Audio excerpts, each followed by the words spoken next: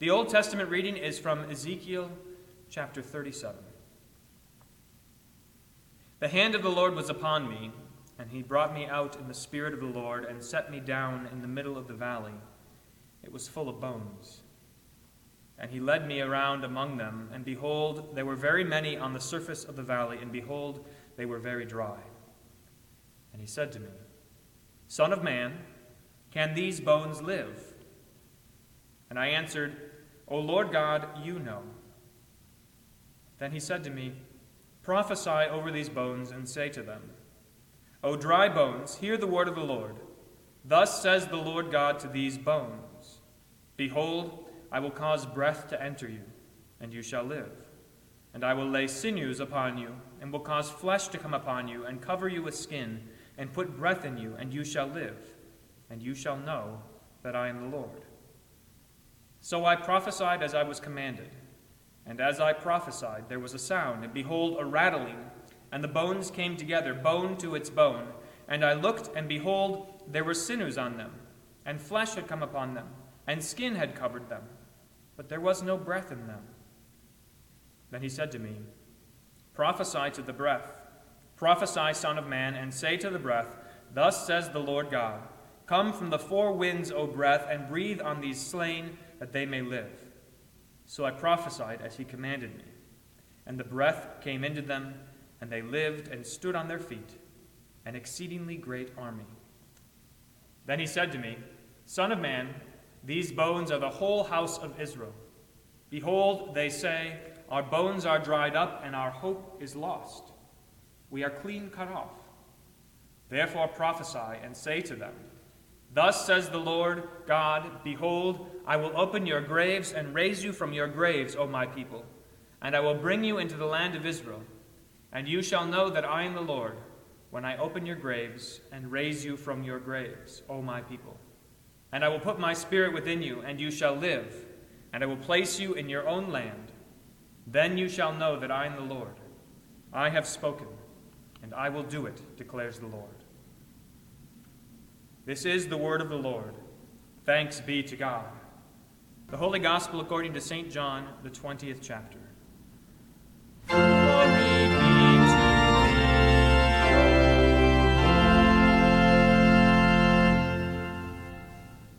On the evening of that day, the first day of the week, the doors being locked where the disciples were for fear of the Jews, Jesus came and stood among them and said to them, Peace be with you.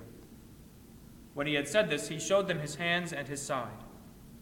Then the disciples were glad when they saw the Lord. Jesus said to them again, Peace be with you. As the Father has sent me, even so I am sending you. And when he had said this, he breathed on them and said to them, Receive the Holy Spirit. If you forgive the sins of anyone, they are forgiven. If you withhold forgiveness from anyone, it is withheld. Now Thomas, one of the 12, called the twin, was not with them when Jesus came. So the other disciples told him, We have seen the Lord. But he said to them, Unless I see in his hands the mark of the nails, and place my finger into the mark of the nails, and place my hand into his side, I will never believe. 8 days later, his disciples were inside again, and Thomas was with them. Although the doors were locked, Jesus came and stood among them and said, Peace be with you. Then he said to Thomas, Put your finger here and see my hands, and put out your hand and place it in my side. Do not disbelieve, but believe. Thomas answered him, My Lord and my God. Jesus said to him, Have you believed because you have seen me? Blessed are those who have not seen and yet have believed. Now Jesus did many other signs in the presence of the disciples, which are not written in this book. But these are written that you may believe that Jesus is the Christ, the Son of God, and that by believing you may have life in his name. This is the gospel of the Lord. Praise be to thee, O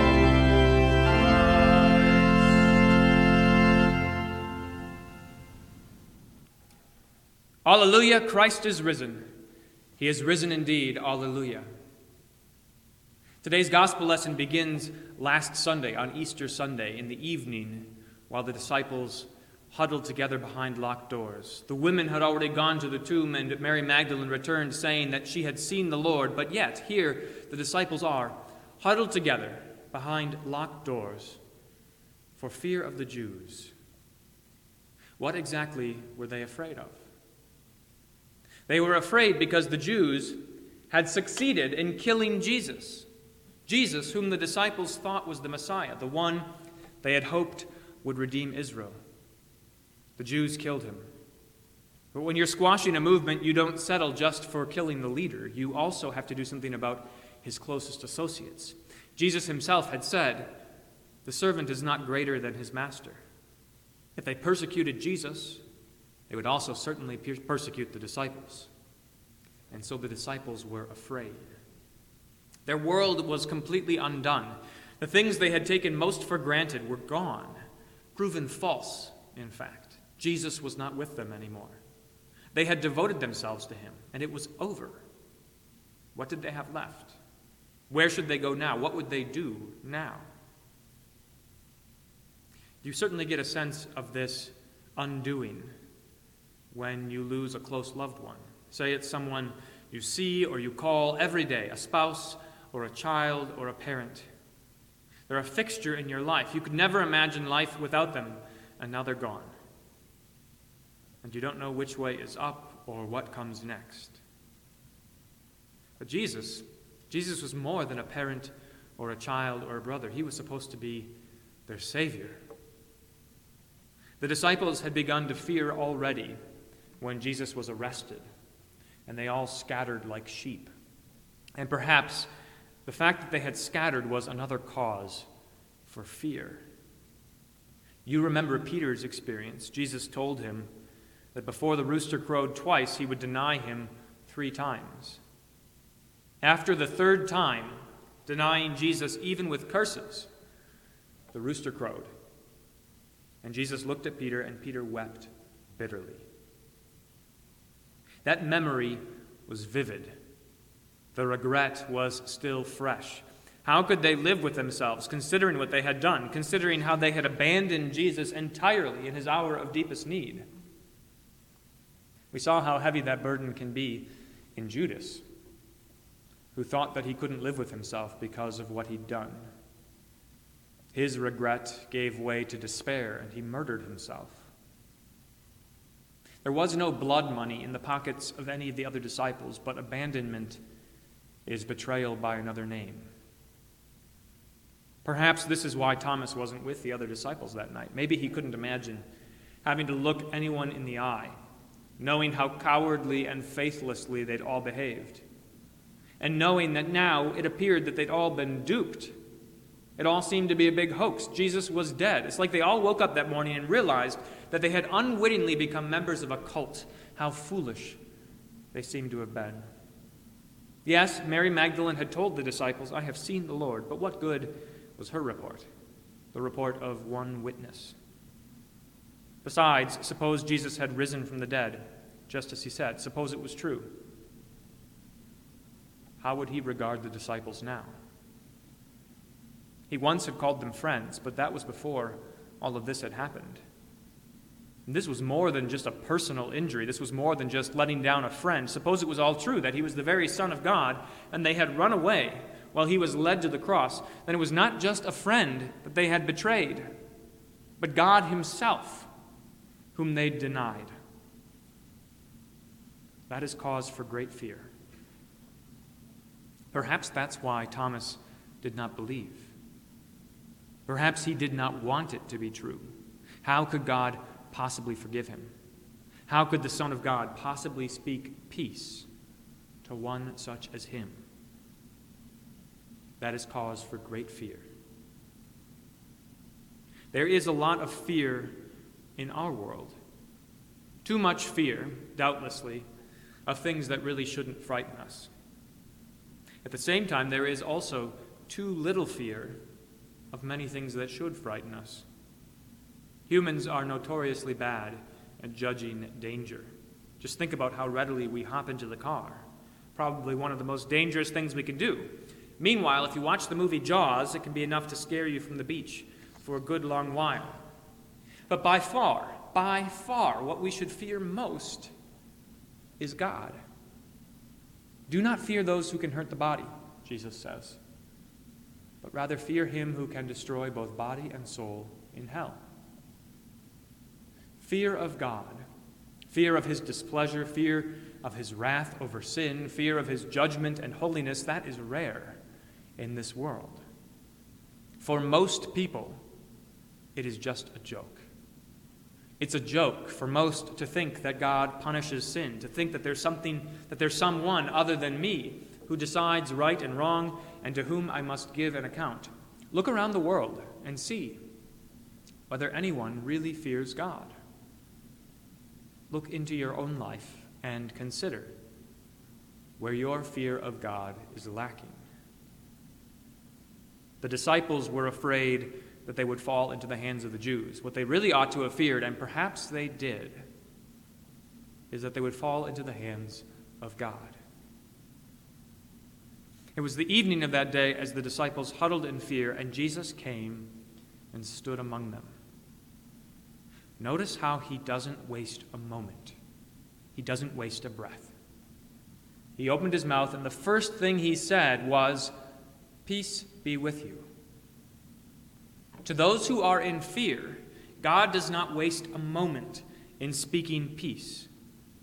But at that moment, the disciples must have realized how trivial was their fear of the Jews, for the peace that Jesus spoke was from God himself, from their heavenly Father. His peace was not merely a cure for the fear of those who can hurt the body. It was a cure for those who fear God, who regret their sins, who fear death and judgment. Peace be with you. Can you imagine how much those words meant to the disciples? Let's try to picture what it was like. Imagine having the bank knock on your door to say that your mortgage has been forgiven, just as your house is about to foreclose. Imagine having the doctor call you up and say that your cancer has disappeared, just as you are about to give up on treatment. Imagine hearing the breaking news that the war is over, that a treaty has been signed, that the troops are coming home. None of those things even comes close. Imagine instead that you are dead, rotting in the grave, bound for hell. And there, God, your heavenly Father, reaches into death and pulls you from the grave in love. In fact, you don't have to imagine it. You who feel the weight of your guilt, you who fear God, you who regret your sins, you who fear death and judgment, you need not imagine how much those words meant to the disciples, because those words mean the same thing for you. Peace be with you, says the one whom you fear. Peace be with you, says the one who can destroy both body and soul in hell, but will not, because he has given you peace.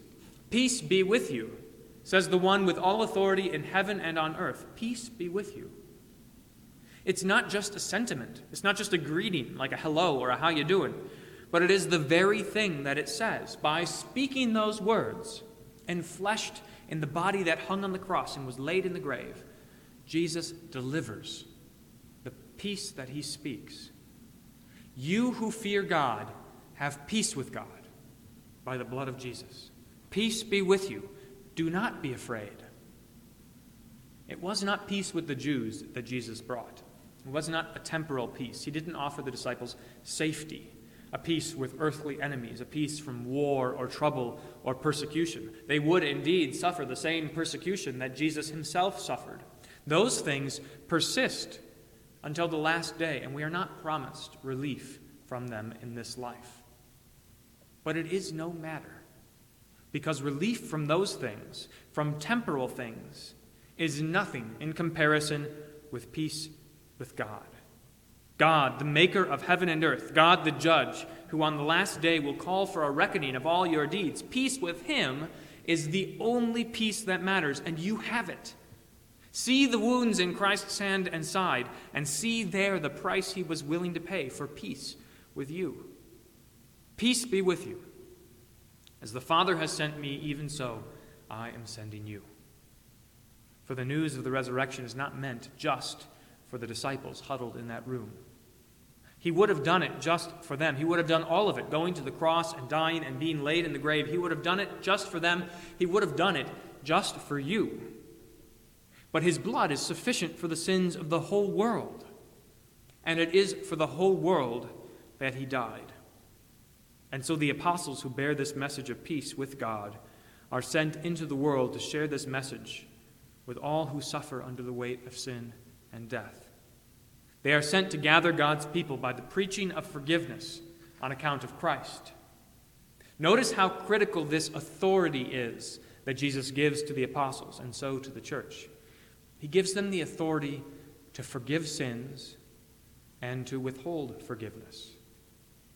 For it is by the forgiveness of sins that we have peace with God.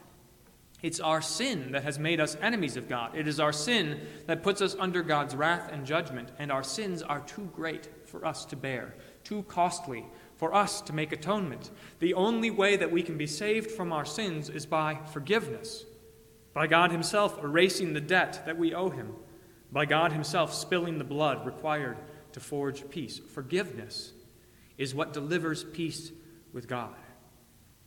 But notice that there are two edges to the authority given to the apostles.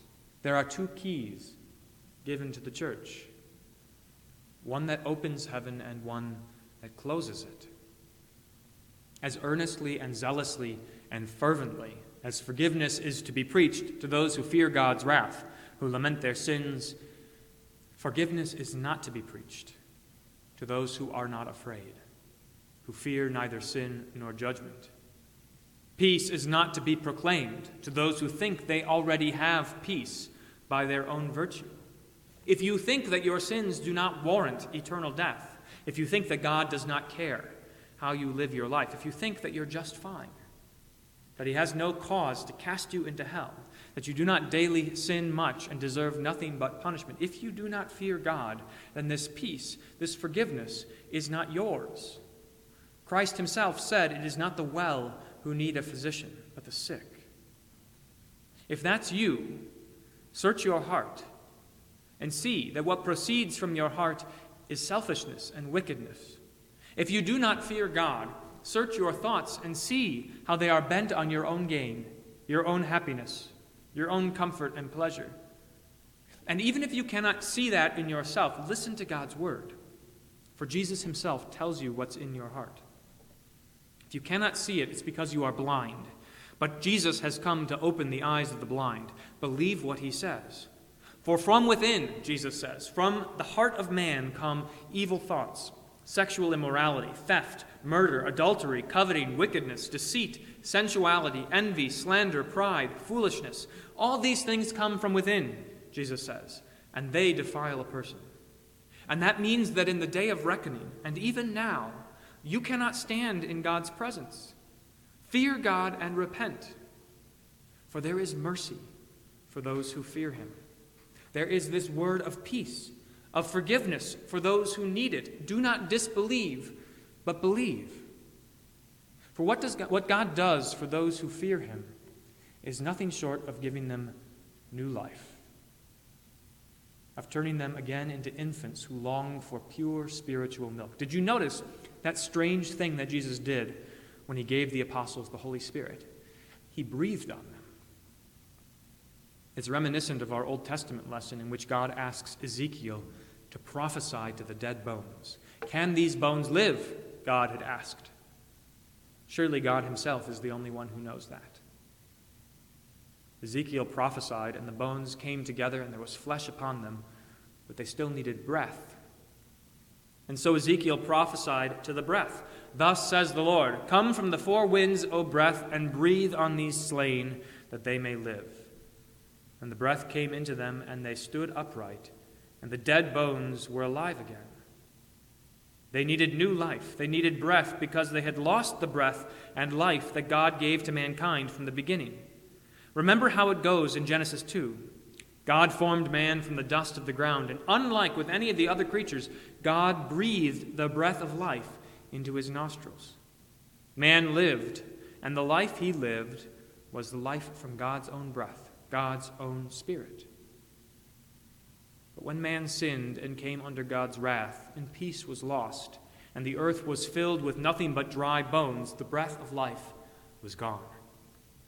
What would it take to resurrect those dead bones? It would take a new act of creation. It would take God once again breathing life into them.